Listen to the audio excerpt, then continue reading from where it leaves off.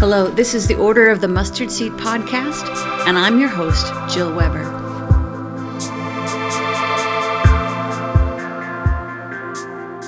All right, well, we're here at our Order of the Mustard Seed podcast, and I'm so excited. I am here with Mark Scandrette. Mark, I met probably personally 2003, but he has been a massive influencer in my life. I sort of, it's funny when the student is ready, the teacher comes in, and Mark's writings at first appeared in my life at just the right time. He's an author.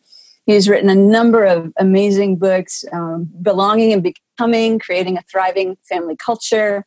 Another one called Free, Spending Your Time and Money on What Matters Most. Most recently, one called The Ninefold Path Notebook. But the book that got me right at the beginning was his book, Practicing the Way of Jesus. So welcome, Mark. Happy to have you here in the conversation.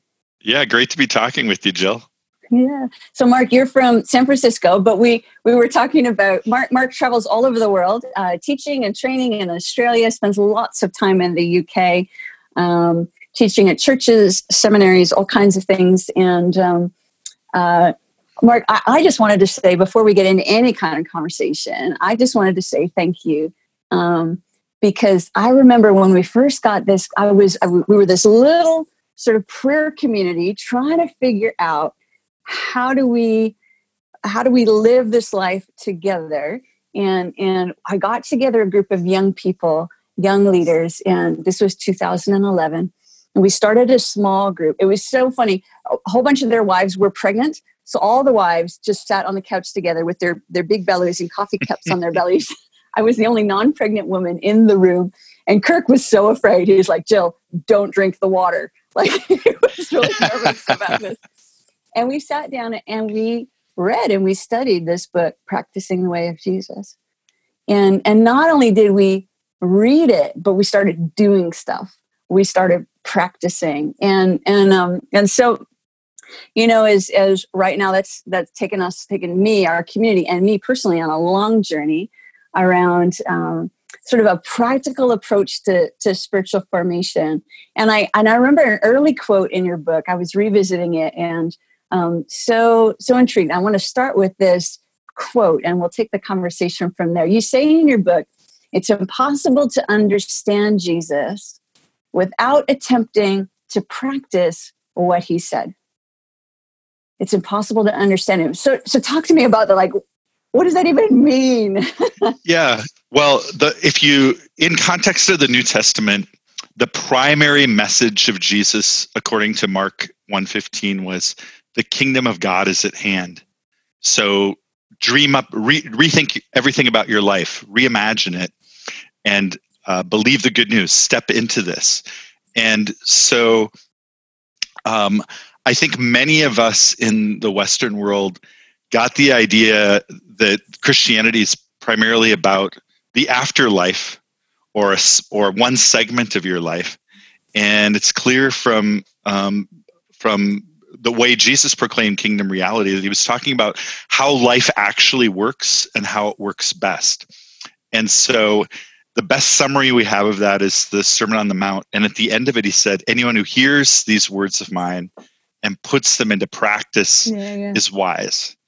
So that's why we need, that's why we need practice. Is because of the amazing vision of life with God in the here and now. And I think that in Christendom, we've tended to, in the Christendom era, we tended to locate God in buildings and in the future or the past. And actually, kingdom reality is all around us. In God, we live and move and have our being. And so we have to learn to live in reality. And the only way to do that is by walking out a way of life, experimenting, testing things out, and seeing if what Jesus said actually works in real life. Yeah. The great experiment. I love that language. I think that word has been so helpful for me over almost a decade of exploration and spiritual formation, is that word experiment. And I think you used another term that I really enjoyed. You talked about learning labs. Yeah. And so talk to me about why you chose that kind of language: experiment, learning laboratory. Mm-hmm. Well, I looked at, first of all, I would say I came to a point in the early 2000s of great frustration in my own personal spiritual life. And we'd moved to San Francisco to start a new faith community as church planters. And if I mentioned that I was a pastor or just a Christian, most people that I met would basically say, Jesus is cool, but you Christians suck. And yeah, you probably would get that from anybody you chat to on the streets in London as well. Yeah. Yeah. And that's actually not a direct quote. That's a kind summary of what people actually said. But I realized I hadn't learned very well how to practice the way of Jesus. And I think a watching world longs to see people who identify as Christians actually looking like little Christs, like the nickname from the book of Acts. And so we first started naming, these are qualities of kingdom living that Jesus seemed to embody. And we came up with 7 vows that would put us in that direction. But they really didn't have any teeth to them. They were just sentiments, inspiring things. So they were sort of inspiration and aspiration, very abstract, sort of woo-woo up there somewhere. Yeah. And so at a certain point, we looked more closely and we said, we need to test these things out and not just feel some inspiration, but actually support each other to try on some new things. And I use the term lab because of I think it relates to the rabbi-apprentice relationship that Jesus had with his disciples. And it was assumed in that culture that you followed the rabbi, you listened to what they said, you watched what they did, and you tried to emulate their life, and you took on tasks and based on their instructions. And I think the dominant form that faith has taken in the modern world is information download. Yeah. You go into a special space, you get information, and you're expected to go work it out on your own. Or maybe you have an experience in the room that inspires you and lifts you for the week, but that doesn't get to that kind of the depth of the rabbi apprentice relationship. And so we thought we need something more like the way Jesus made disciples is more like a karate studio than a college lecture hall. Yeah. He wasn't just giving information. There was this trusted relationship and going out and doing things. Hey, look at all these people gathered. They need some food. You give them something to eat. That was a huge test. Yeah. Or I want you to go to the village in front of me and proclaim the kingdom of God and heal the sick. Care about the poor. And the disciples weren't good at those things. They failed. But the way we learn is by taking on a practice, taking a risk, and then noticing what we experienced and reflecting on that. And a lot of times failure is involved in that. And then saying, what else do I need to learn or know in order to take my next step to live in kingdom reality? So I love that testing, laboratory, experimenting with. Otherwise, it's just theoretical knowledge. Yeah. I think the language of experimentation, I think it takes a lot of pressure off, right? Mm-hmm. I just think you're going to learn, as you said, you're going to learn as much from what doesn't work as what works. Like, give it a go. It actually, that part of your teaching really set culture in our prayer community, because we actually, one of our joking mottos was, you know what, if you're going to blow it here, blow it big. Do it with style and panache, because if you're not failing, you're not actually taking any risks. And we want to have the kinds of communities where we're just going to go out there and try something crazy that Jesus happened to have said. And I think there's something about that. We're so risk averse, right? Do you find that? I mean, you teach lots of places, and I think we've been enculturated into passivity. But most places I go, if let me say this. I'm conscious that I have to invite the possibility of renegotiating the contract. So when I'm with a group, I'll say, let me just state the way this normally goes. My job is to inspire, to say some wise things, maybe be entertaining and funny. And your job is to nod, maybe take some notes, and come up to me afterwards, shake my hand and say, good on you, or that, whatever. Or in Australia, to insult me as a compliment. But I said, let's be honest, that doesn't change either of us. Yeah. So what if we tried something different where I'm not going to talk so long. I'm going to make space for you to interact with one another and with the Creator who's here with us. And that we might take on some risks to see how to get this truth deep into our lives.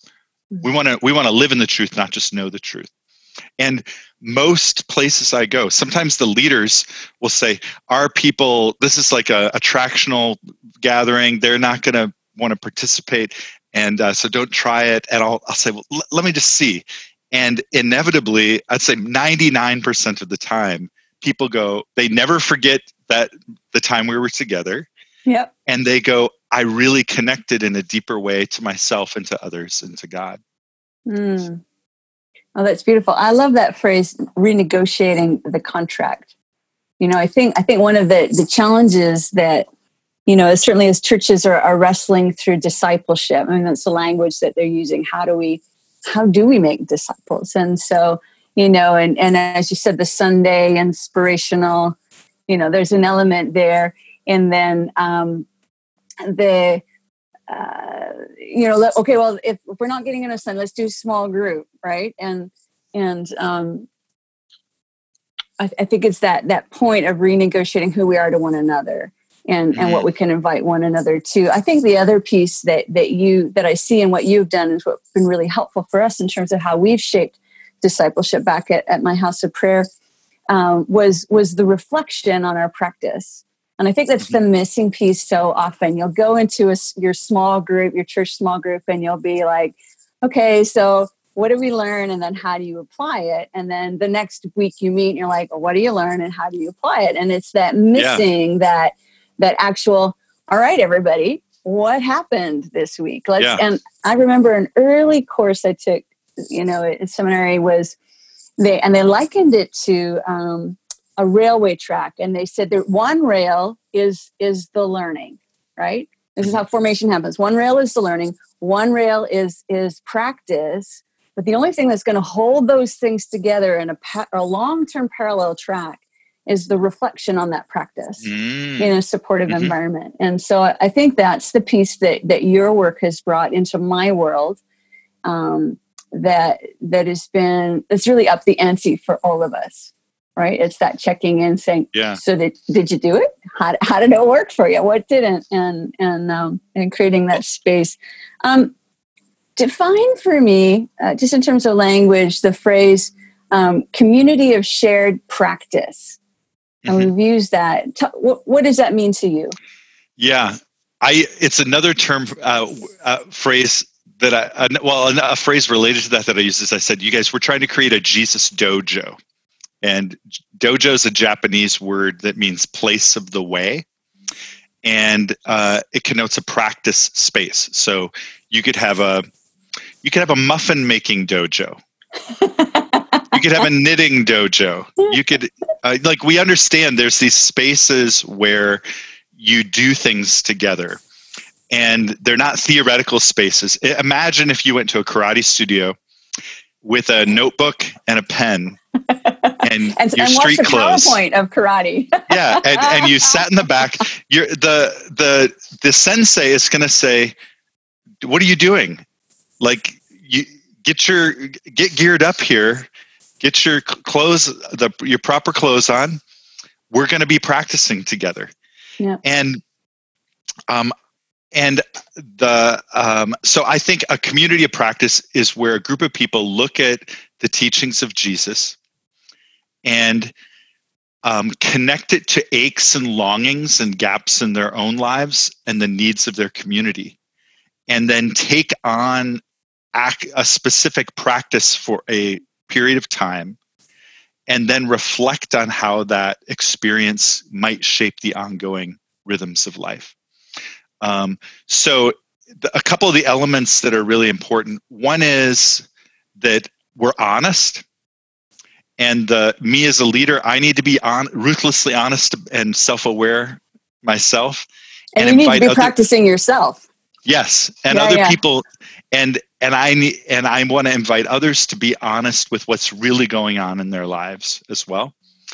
We want to look at what the alternative vision of kingdom reality is for us, and then we need to have I think this is as important as reflection.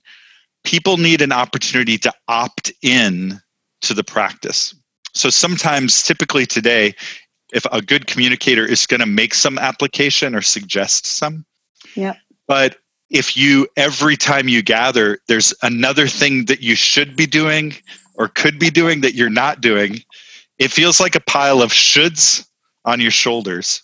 Yeah. And we end up, the net effect is we end up feeling really discouraged because we know we could be doing something different. So I think that the term invitation is super important. I don't tell people what they should do. I say the gospel is inviting us into this. Would you like to do it together with me and others? And that consent part is super important. Sometimes when people are trying to make a more practical formation environment, they throw out a lot of ideas about practices, but until I consent to it, it just is a pile of shoulds. Yeah. So giving consent, and then we take this into our life, and we, I like 7-day practices, 14-day practices, sometimes up to about 40 days, where we say, let's deal with this. Let's do something in our life. So we're going to be you and I are going to be in a practice group in June. I know, I'm so excited. We're going to do a journal entry once a week. We're going to take on a daily habit, and then we're going to do one experiment each week in our lives. And then when we get back together the next time we meet, say, what did you note? What came up in your journal exercise? What did you notice was different because of the daily habit? And what happened when you took that bigger risk to follow the teaching of Jesus in your relationships with others this week? And that process of reflecting brings up a lot. It like elevates the energy of any group that I've been in. Some people will say, yeah, wow, I felt more peaceful this week because of that practice. Or I did ask, seek, knock prayer, and I saw where Creator was providing for me in ways that I'd missed before. Or it could be, I really struggled to do this.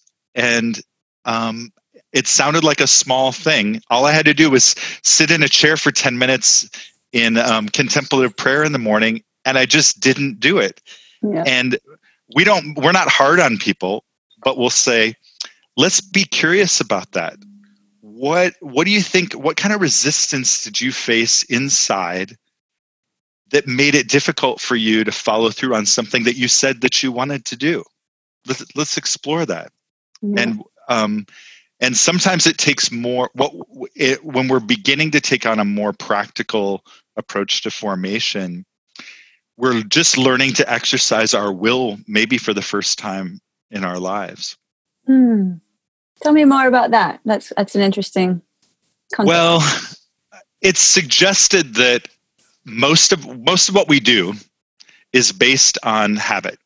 So your life right now, my life, they are they're perfectly explained by what I've been practicing every day for 20 or 30 years. Patterns of thought, ways that I live in my body, patterns that I have in how I react to other people.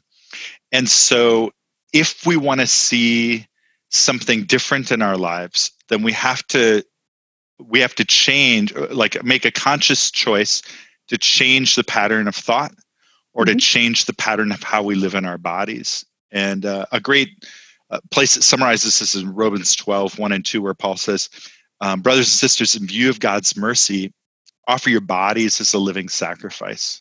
This is your spiritual act of worship. And Paul's clear on this, that true worship is the systematic surrender of the body back to the rule and reign of the Creator. Earlier, he says, you used to use the parts of your body as instruments of wickedness. Now choose to use them in a new way. So with my tongue, I curse people. I speak contempt. I speak jealousy. I can learn to use my tongue in a different way. With my eyes, I judge, I lust, but I can learn to use my eyes for a different purpose. So I'm getting lost because I'm, on a run here. There was an original question here.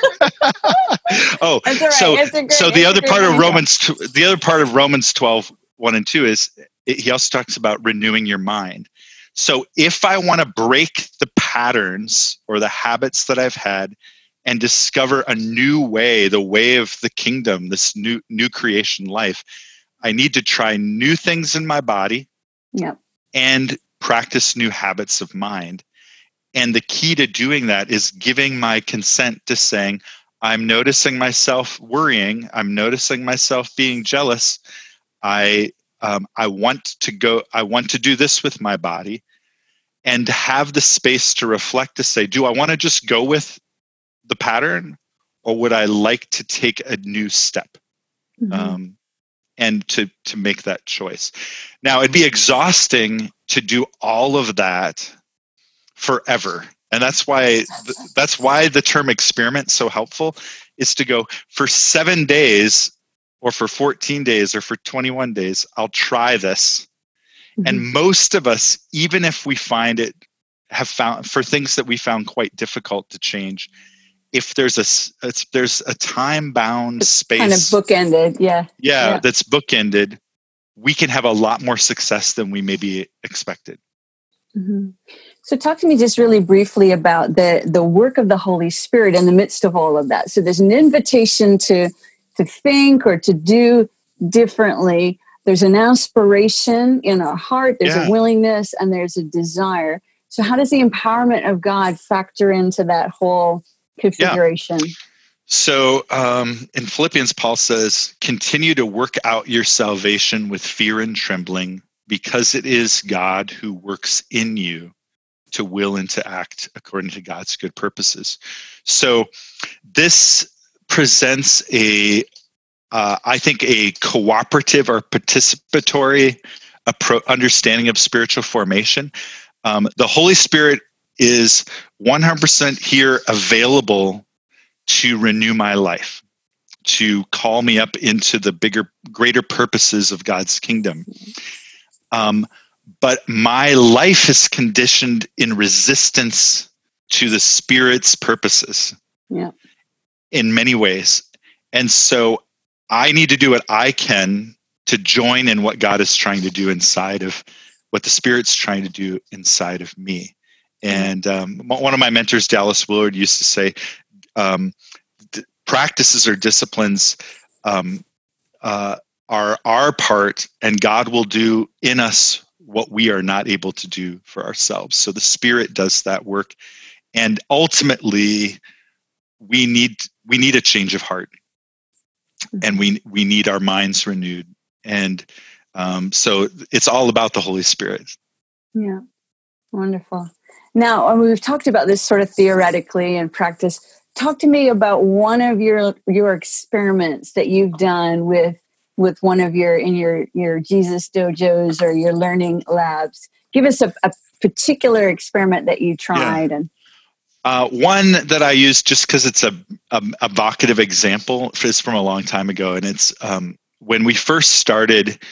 I got a group of leaders together, and we read through the book of Luke, and we were looking for places where Jesus gave his disciples instructions about kingdom living. And we came up with about 30 or 40 potential experiments. And then we prayed together and discussed and said, which one do we want to try first? And we were young and maybe a bit gung-ho and egotistical. But Young and what foolish. really popped out at us was in Luke 12, Jesus said, "Sell your possessions and give to the poor." And we're like, we've never heard any group think that Jesus was serious about that. Yeah. But we know that he was, because in the book of Acts, it says, selling their possessions and goods they gave to anyone who had need. So they learned this habit of being open-handed.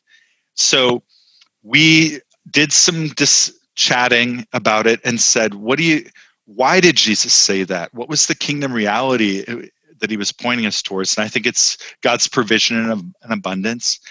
And what would that look like for us? How could we respond to that?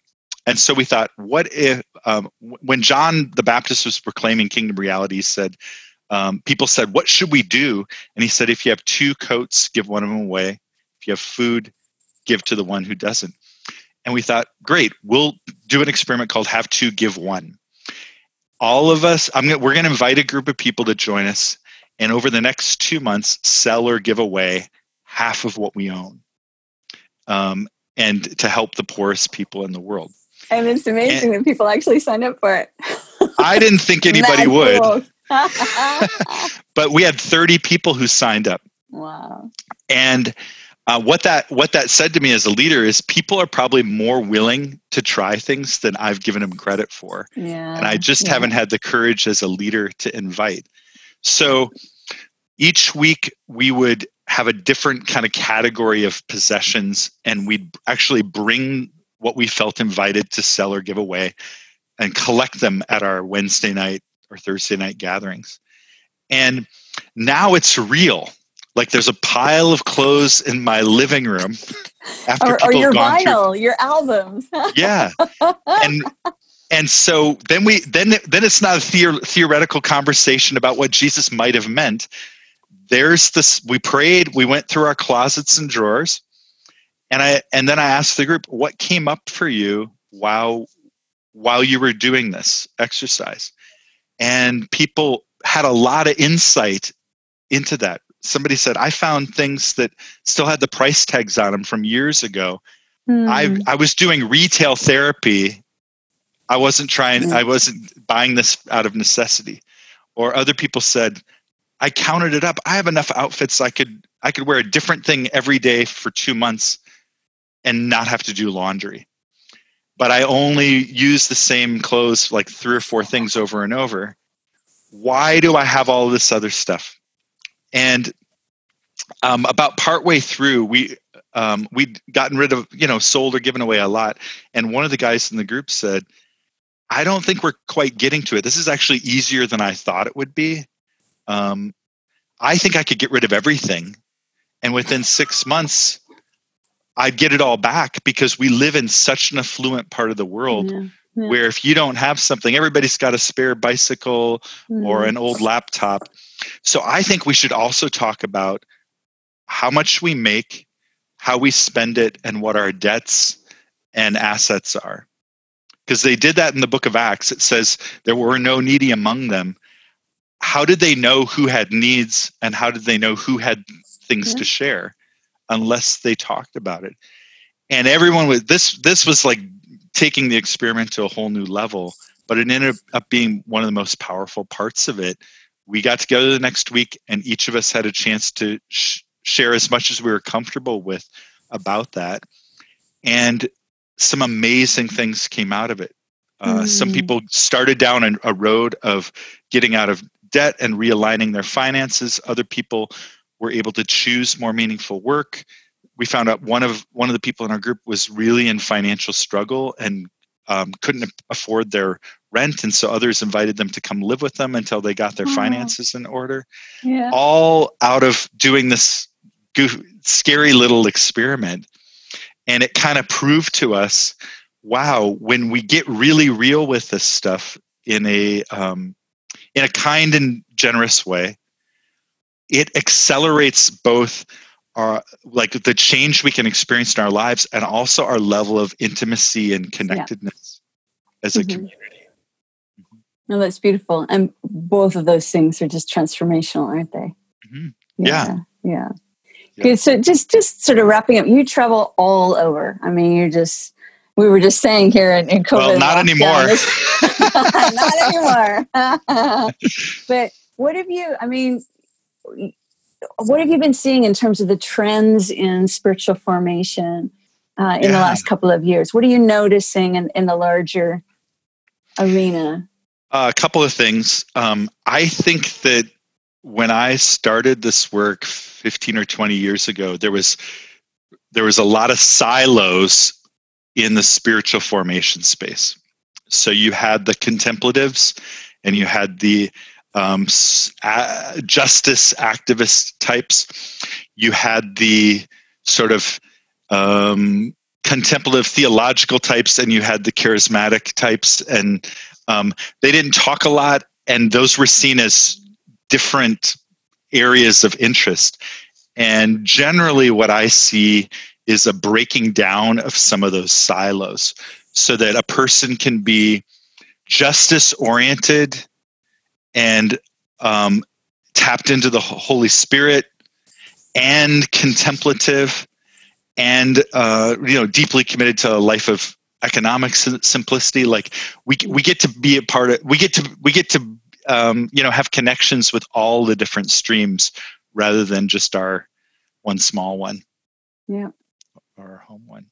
So I'm really encouraged by that. Yeah. Good. Anything else that you're noticing that you?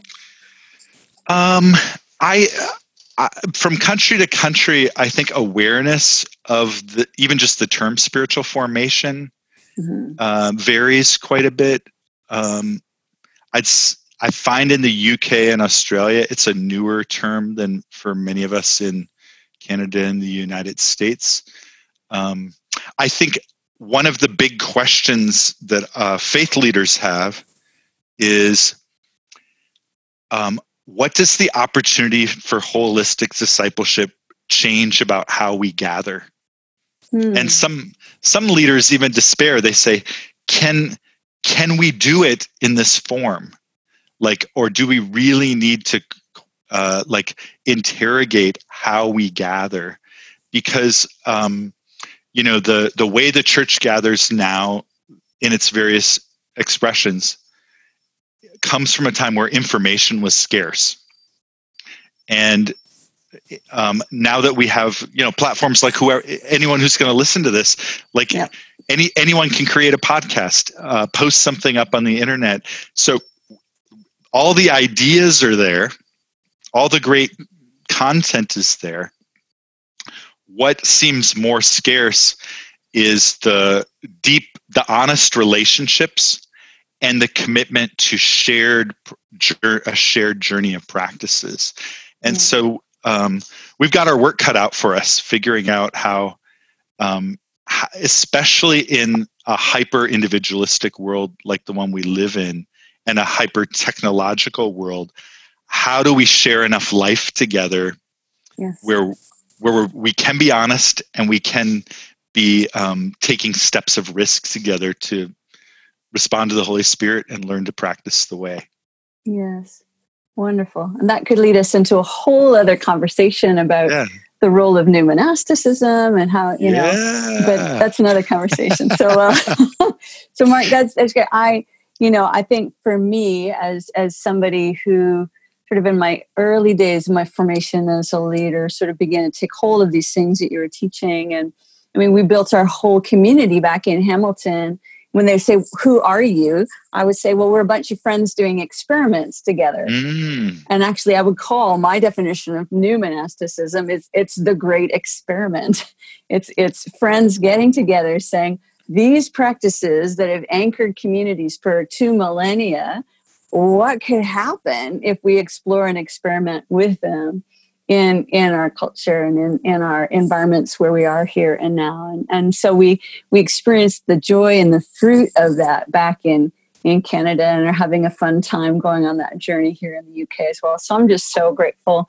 And thank you so much for your time today. I'm hoping this will be the first of a number of conversations. Can you pray for us, or any last words maybe? And then you can pray for us on our way out.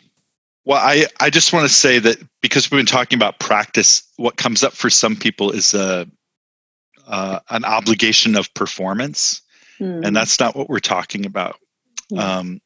If you look at Matthew 11, Jesus looks out on this crowd of people who are tired and worn out, and he says, "Come to me.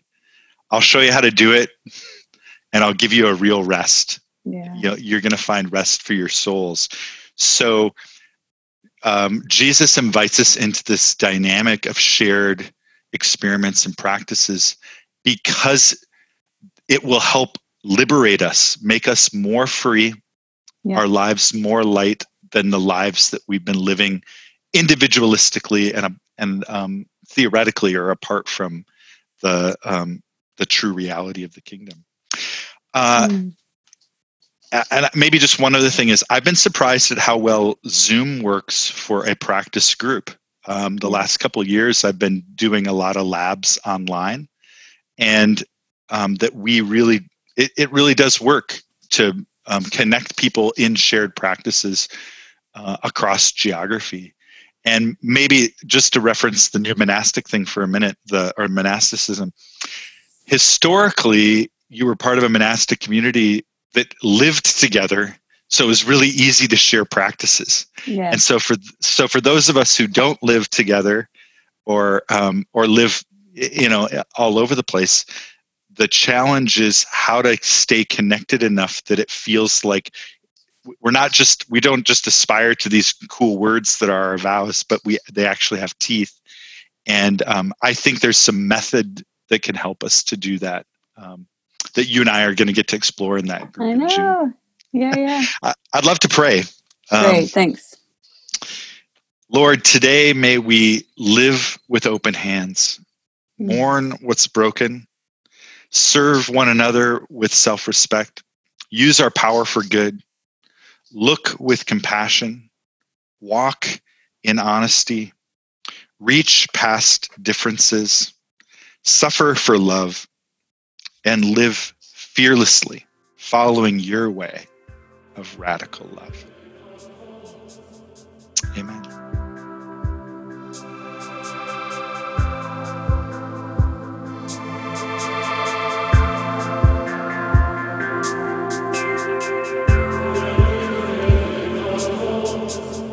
Thank you so much for joining us for this episode of the Order of the Mustard Seed podcast.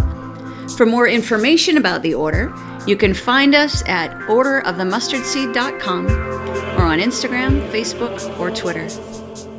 May God grant us grace as we follow his invitations to be true and to be kind and to go.